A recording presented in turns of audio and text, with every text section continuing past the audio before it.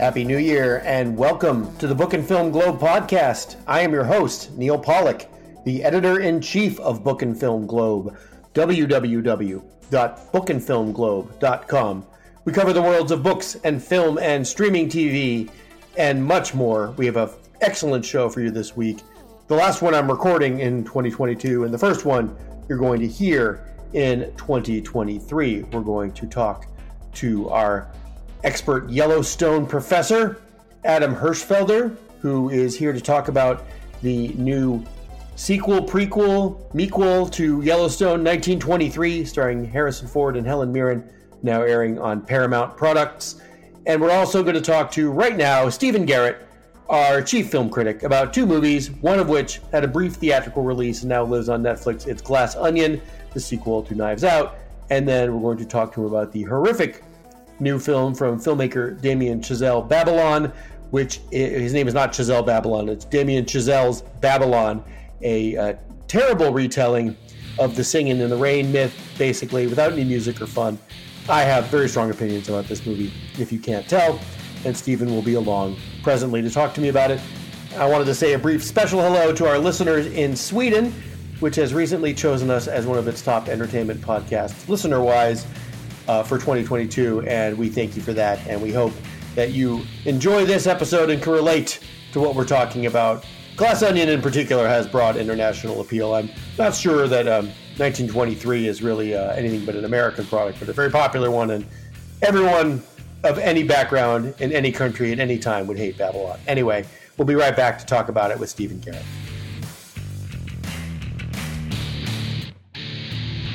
Stephen Garrett is back from Christmas and ready for the new year, and Santa left him a big lump of coal with one of the movies we're going to be talking about. A decent gift, a nice sweater or a electronic set.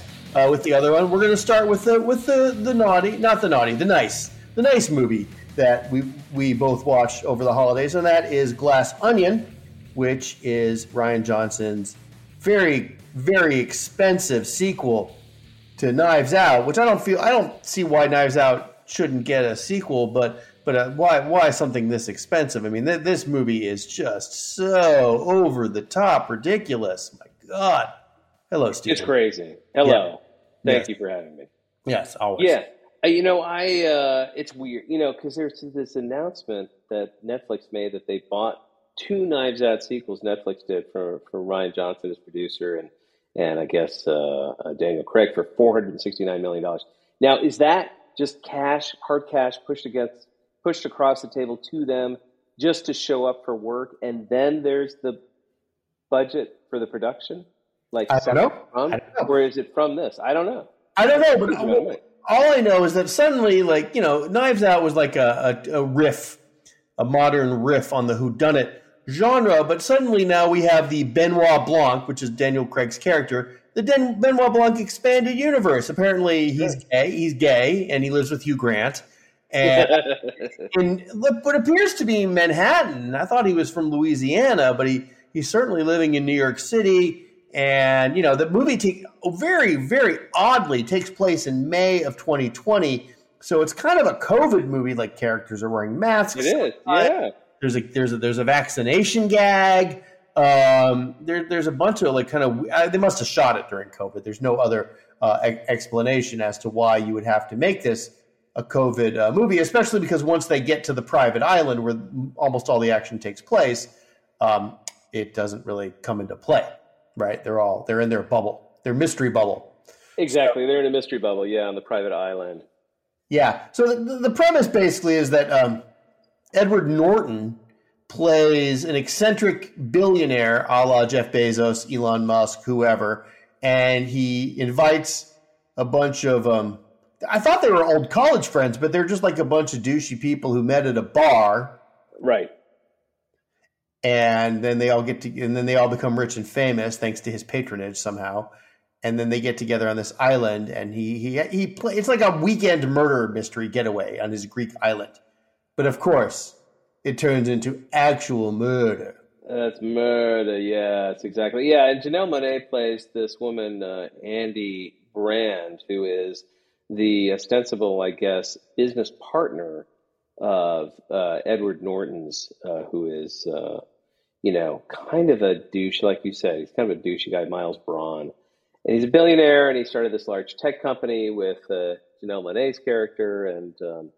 But there were some nefarious goings on that happened and some stealing of intellectual property. And then a lot of the people apparently, I mean, there's a great line where, Janelle Monáe basically says, you're all sucking on Miles Braun's titties, golden titties. So they each have a reason to basically to keep in Edward Norton's good graces, Miles Braun's good graces, but they have just as much reason to kill him too. Right. All right. So this is Glass Onion, and as is now the way on the Book and Film Globe podcast, let's listen to a little clip from Glass Onion before Stephen and I resume our review.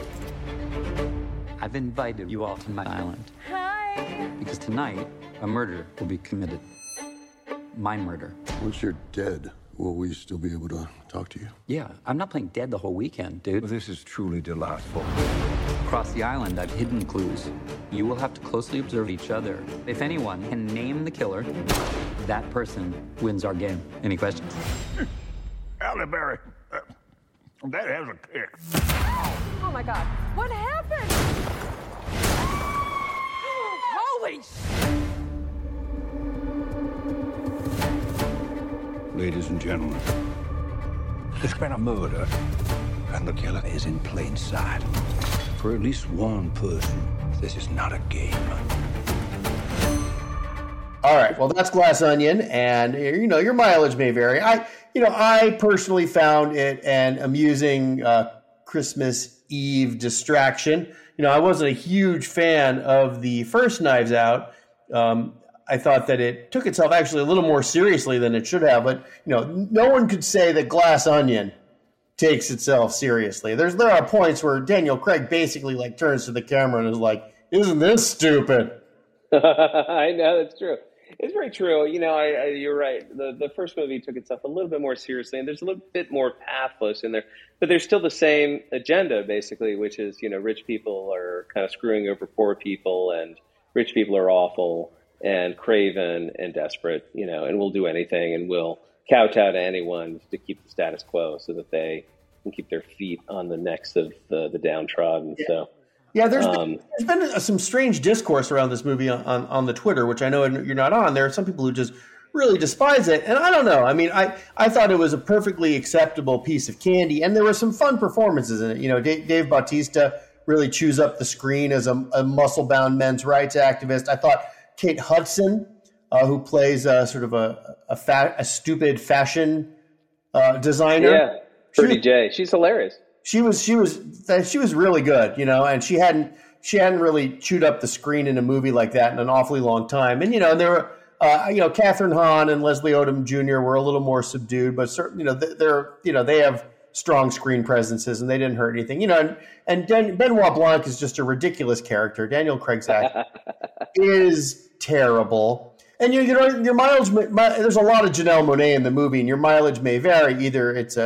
Either you think that's kind of a overwrought, hammy performance. But I've seen some people throwing her out there as a possible best supporting actor Oscar. No. Which seems highly unlikely, given that her accent is just as bad as Daniel Craig's. And then Edward Norton, doesn't do his reputation any harm here either. He plays that part really well, I think. I don't know. I mean, it's fun, and I also like the sort of there's a mysterious stoner on the island, Daryl, who just keeps popping into the scene. So there's all this mythology around Knives Out. It's like that I didn't really expect Rian Johnson to build on. Yeah, no, I mean, I think you calling it a piece of candy is exactly right. I don't think Rian Johnson even thinks this is like a deep piece of our artistic statement about our way of life or our society right now. I think he makes puzzle movies, and he loves puzzle movies, and he wants you to enjoy them as well. I think there's a novelty that I kind of got off on with Knives Out and also with Glass Onion about, like you're saying, this whole kind of antiquated idea of the whodunit, which he himself wanted to kind of bring back with kind of as an homage to Agatha Christie, but also an homage to the parodies of Agatha Christie's that came out, like, what was it, Murder by Death, things like that. Murder by Death, especially, and Clue. Yeah. Clue, of course. Yeah, and Clue, joke about Clue. Yeah, those are much better than the actual whodunits, and this is sort of straddles the line between the two of them. And I will say, there's two I guess I shouldn't ruin the sort of the jokes, the celebrity jokes about some celebrity endorsed products, but those are my favorite parts of the movie. Well, I was going to mention that, as also a sort of, tipping your hand and kind of showing like there's no there. I mean, he does joke. I mean, this is called Glass Onion, which of course, and peel the layers, and there's really nothing in the middle. And, Benoit Blanc even says as much, during the movie, that this is so idiotic, so stupid.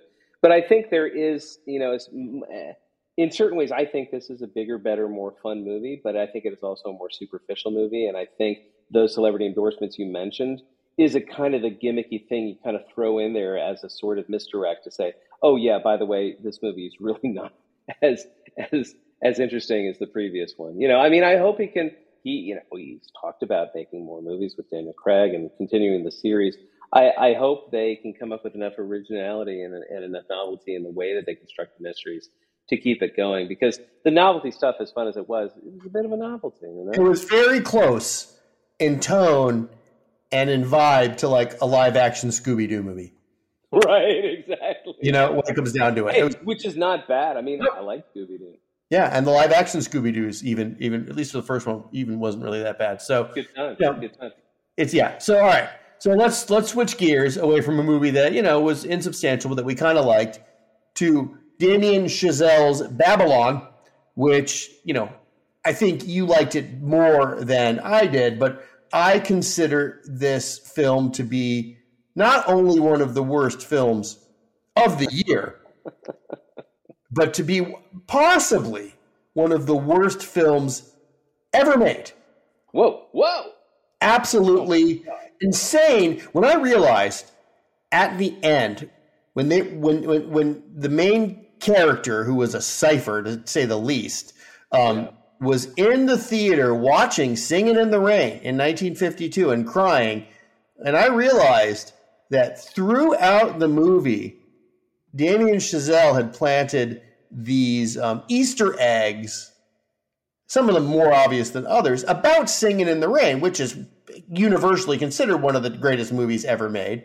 Even in the Sight and Sound poll still puts it in the top 10. Everyone loves Singing in the Rain. It's a perfect Hollywood film.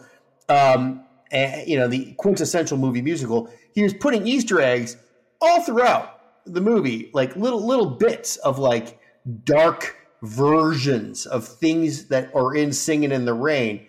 And then he's in there watching it, and the lighter versions that were actually dark when he lived through them in the golden age of silent movies make him cry. And I'm like, screw this. Yeah. No, I know. So pretentious. Like, come on. Please deconstruct Singing in the Rain in a torrent of elephant shit.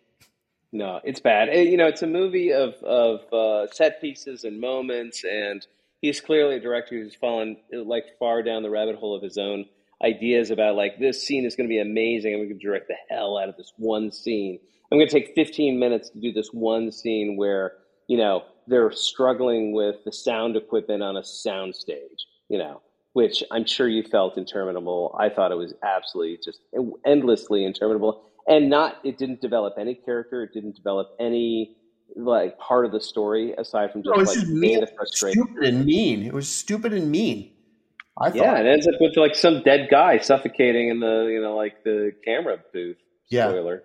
But no, I mean he became so in love and enamored with these moments and these milking these set pieces that he doesn't develop the characters. He doesn't develop this guy Manny Torres, who it is kind of on paper kind of an interesting character. This guy Diego Calva plays, as this kind of film assistant who goes up the ranks and becomes an executive and kind of a director and producer and handler, and then inexplicably suddenly confesses his love for the starlet who's played by Margot Robbie, who he heretofore has never really confessed any sort of like amorous longings for. Well, and also she's an idiot and a monster. Yeah, she is an idiot and a monster too. On top of it, yeah, exactly. I mean, she has no redeeming characteristics whatsoever. To me, the most sympathetic character in the movie was the aging movie star played by Brad Pitt, who at least occasionally Chazelle would like quiet the sound down around and allow him to like have conversations. Act and have conversations with people. The screaming soundtrack, the frenetic action would come to a halt from time to time. You know, he has a scene where Gene Smart plays like a Hedda Hopper style gossip columnist, just, you know, one of those like a photo play journalist. Yeah, sort of pre Hedda Hopper, but that type of person. And you know, there's a scene where she sort of, you know, I mean, it's an obvious truth that we've all heard before, but it's like, okay, she kind of tells him how things are going to go now that his career is on the decline and her career is on the decline. And at least there's a conversation and it's quiet and there's no music and it's just two people talking.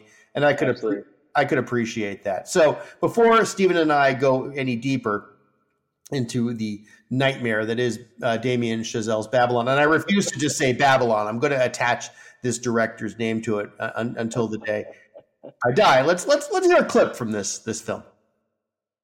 You know what the signs on all the doors read? No actors or dogs allowed. I changed that. Morning. Good job for you. I'll do anything. That's the cocksucker they sent to screw us. This bitch is stealing the scene right from under me. She's icing her nipples so they perk up through her dress. I ain't icing my nipples. This is natural. Where do you say we come in for my close-up now?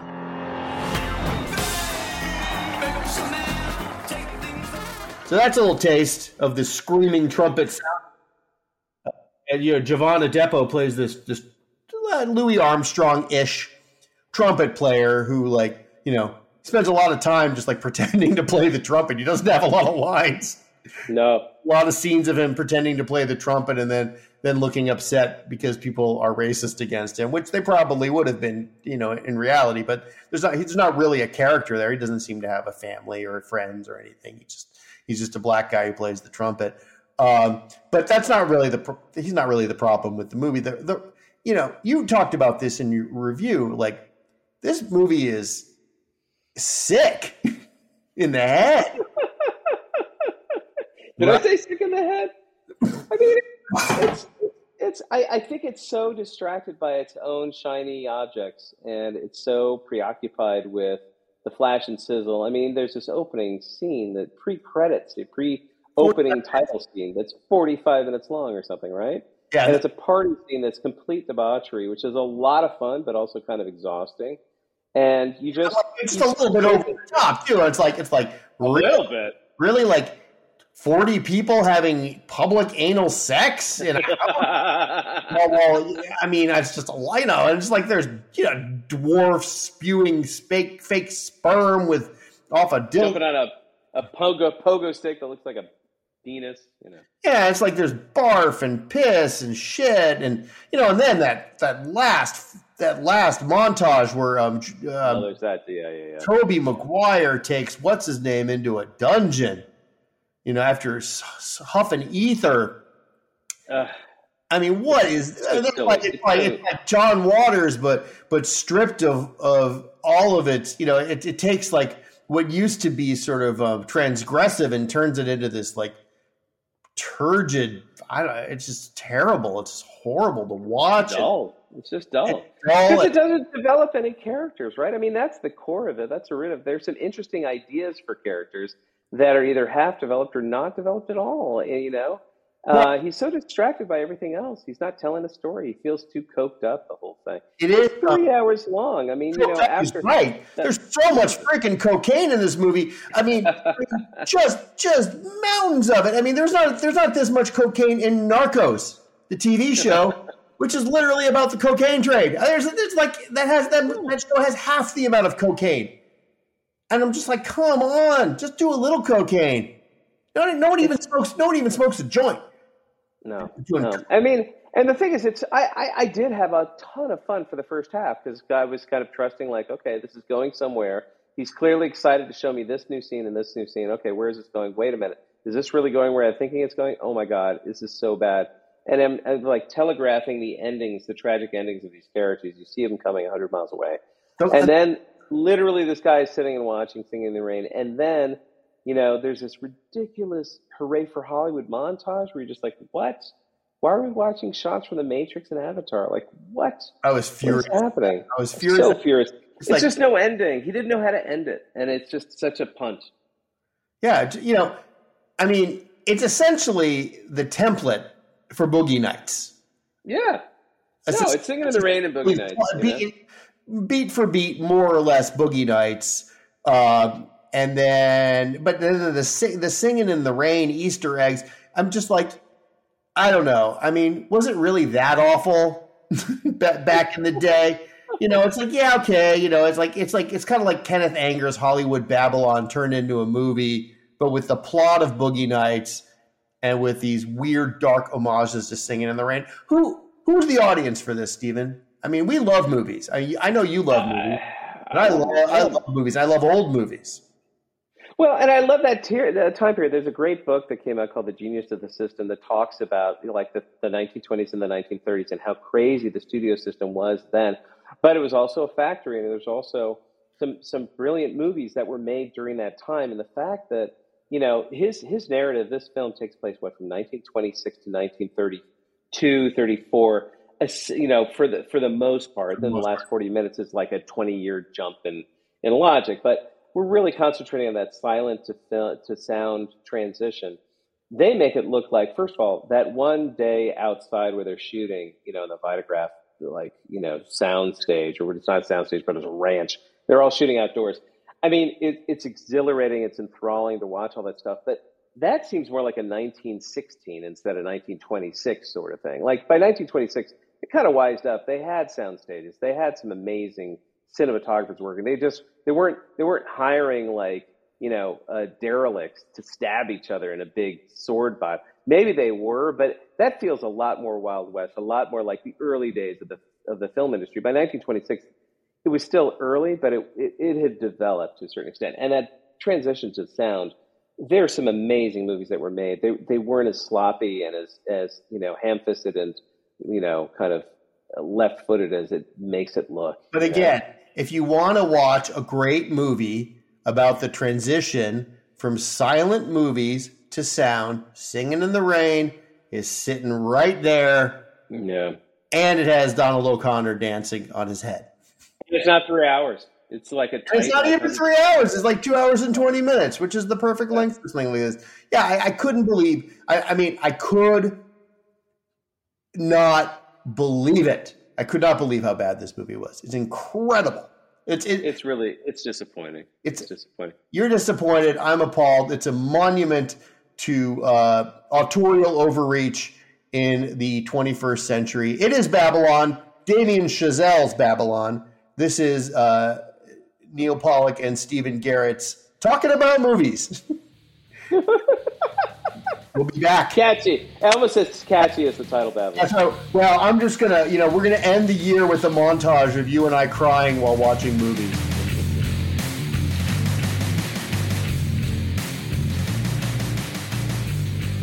Dutton University is back in session. Yet another Yellowstone Universe show has debuted on Paramount Plus, brought to you by Taylor Sheridan, the director, writer, and showrunner, and our in-house Yellowstone expert, Adam Hirschfelder, is here to talk to me about 1923, the new show in the Yellowstone universe. Hello, Adam. Good to be with you again, Neil. I guess I'd be an adjunct professor. I think those are the only jobs, right, available in academia right now. I think I'm an adjunct professor of Sheridanology.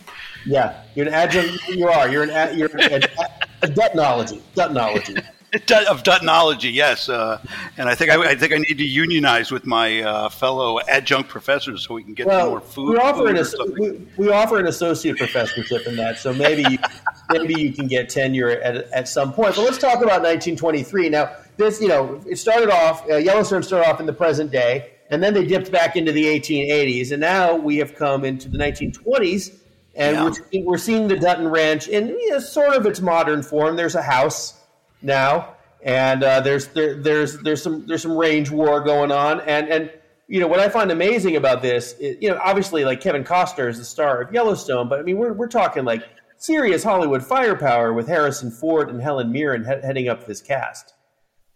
Yeah, I mean Sheridan is just incredibly up the ante just over the last couple of years. I mean Kevin Costner, as you know, was already a big star, but then to go to Harrison Ford, this is like the first TV series that he's been on, and Helen Mirren, I mean this thing is like could be up with any film in America. It's really impressive what this show and this entire universe has done. And as I reflected, there were three Yellowstone programs in all of 2021, which is amazing. In 1923 being the last of them.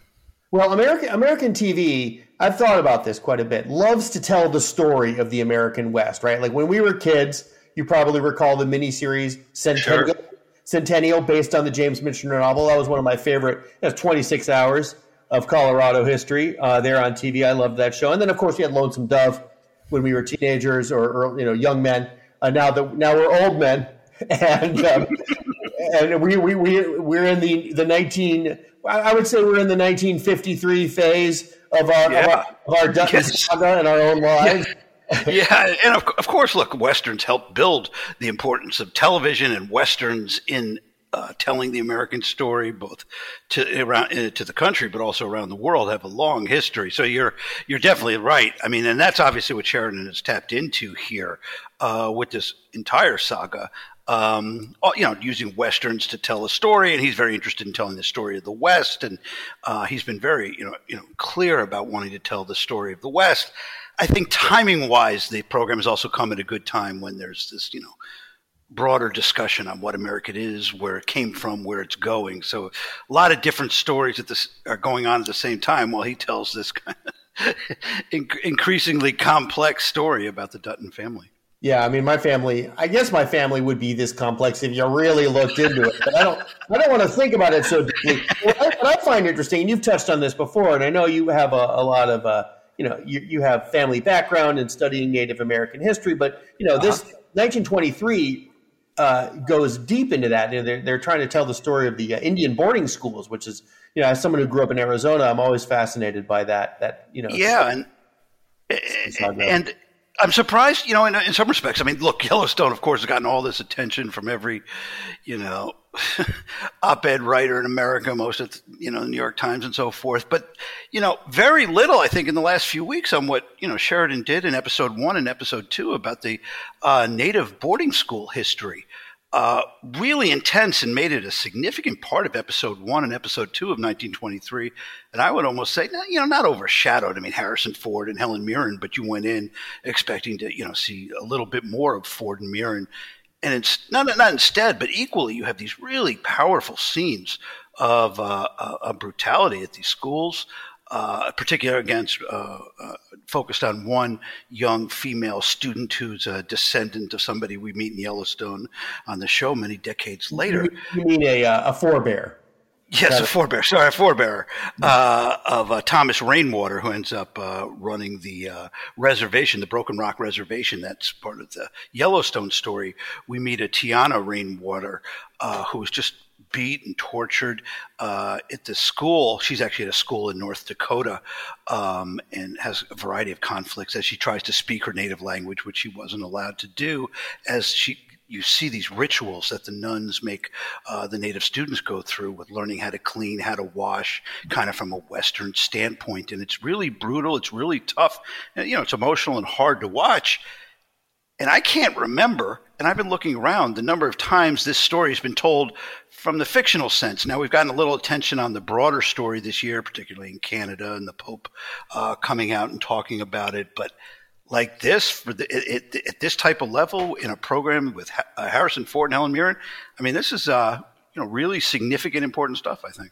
Right, and and in some sense, Sheridan is there's from what I can get. Again, I haven't watched this. You are the Dutton professor of the Book and Film Globe pop culture. So I haven't watched it, but there seems to be, from the trailer, there seems to be some World War I action. There's some great white hunter and Kenya stuff. going on in the show. And it's really he's just expanding his scope, and he's trying to tell the story of America. And I just find it so funny that, and we joke about this all the time, and in our very deep private conversations that we have. But like the idea that like liberal media is convening focus groups and other convivia to try to understand what which is basically just a modern version of the same story Hollywood has been telling for 120 years. To me, is just endlessly hilarious. It is. I mean, the New York Times, has this new effort to have these ongoing focus groups to get in touch with, I guess, Real America and all that kind of stuff. And one of them focuses on Yellowstone, and they get all these like Yellowstone, true believers and people who love the show and talking about it. And, but then, the kids be able to say, yeah, I like how it talks about how families are real and complicated and it's authentic. Like it didn't really, like there wasn't this like, red meat for the partisan divide that, right. People have really attached to this show. And that's why I say, it came at a good time when there's all this, to use a terrible term, elite discourse on the divisions in American society, which has now become a, culture in itself, culture of division that, now there's so much on this one program and all of its offshoots on how it symbolizes all the divides in America and all this kind of stuff. And the people are saying stuff like, my uncle owns a ranch. And they need to build it up as this show about divisions and all this kind of stuff. And I was just finishing this piece in the BBC, which really just hits all the notes in the BBC, copying from, the multiple New York Times op-eds and mentions their focus groups talking about this, that this symbolizes, the divides in America and all this kind of, like, it's gotten humorous at this point about all of this conversations about this show, which is interesting and appealing, but, it's kind of a glorified Dallas put on, this Western trope, which has, been part of American media for a long time. And sure, I think the one thing is, yes, sure, it was popular in small towns and rural areas before it got, popular around the country. But now it's like sets records every time it streams a new premiere. It's like, popular television, and it's now become this like cultural touch point, which is endlessly amusing. So what is this cultural touch point? Let's listen to a clip from the 1923 trailer, and then I'll be back with Adam to sum up the importance of the Taylor Sheridan universe. Greed will be the thing that kills us all. Is you on the rainwater? Come with me. You're no god, Jacob Dutton! You attack my family, it's gonna be the last thing you ever do.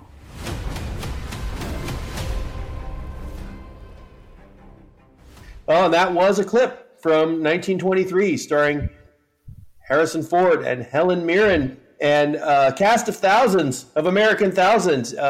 It is our story. There's no Jews in the show, right, Adam?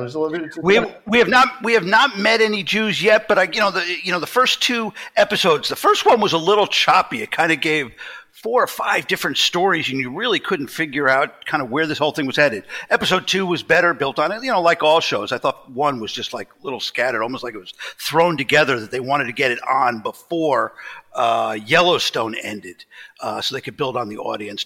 2 was better. I mean, look, hey, there could be a whole Jewish angle. There should be. There was a historic Jewish population in Helena, so maybe we'll get some of the, Dutton's friends were some, Jews. That would be good. But there's a lot to come in this show. I mean, this whole Africa thing and this beautiful, views that Sheridan takes, his whole crowd out to film out in Africa, and where that's all going to fit. No one literally has any clue, just like we didn't know who Harrison Ford was going to play in the show. No one's really quite clear what this Africa piece is. We know it's a Dutton forebear who fought in World War I, and then, a lot of former soldiers, go off to Africa and become, headhunters and so forth, and help, protect safaris and stuff from wild animals. And it's touching upon that, but that story obviously has to evolve. So there's really a lot to come in 1923. At the same time, the mothership Yellowstone ends its first half of its, season 5 next week as well. So it's just a lot going on in the Sheridan verse. You can cover it and connect it all in your PhD, which is forthcoming. we're watching you. We got our eye on you, Adam. We know that you're an up-and-coming Yellowstone scholar, and we'll recommend you to the New York Times next symposium. It seems like the opportunity to write about and talk about Yellowstone is it's growing. I just I keep pitching it to the New York Times, but they never call me back. We always call you back. You have found your second career with us, and we'll talk to you in 1943. Let's hope there's a third prequel. I mean, if we're going to go on the Star Wars thing, there better be a third prequel. Yeah. All right. Adam Hirschfelder, thank you so much. Thank you, Neil.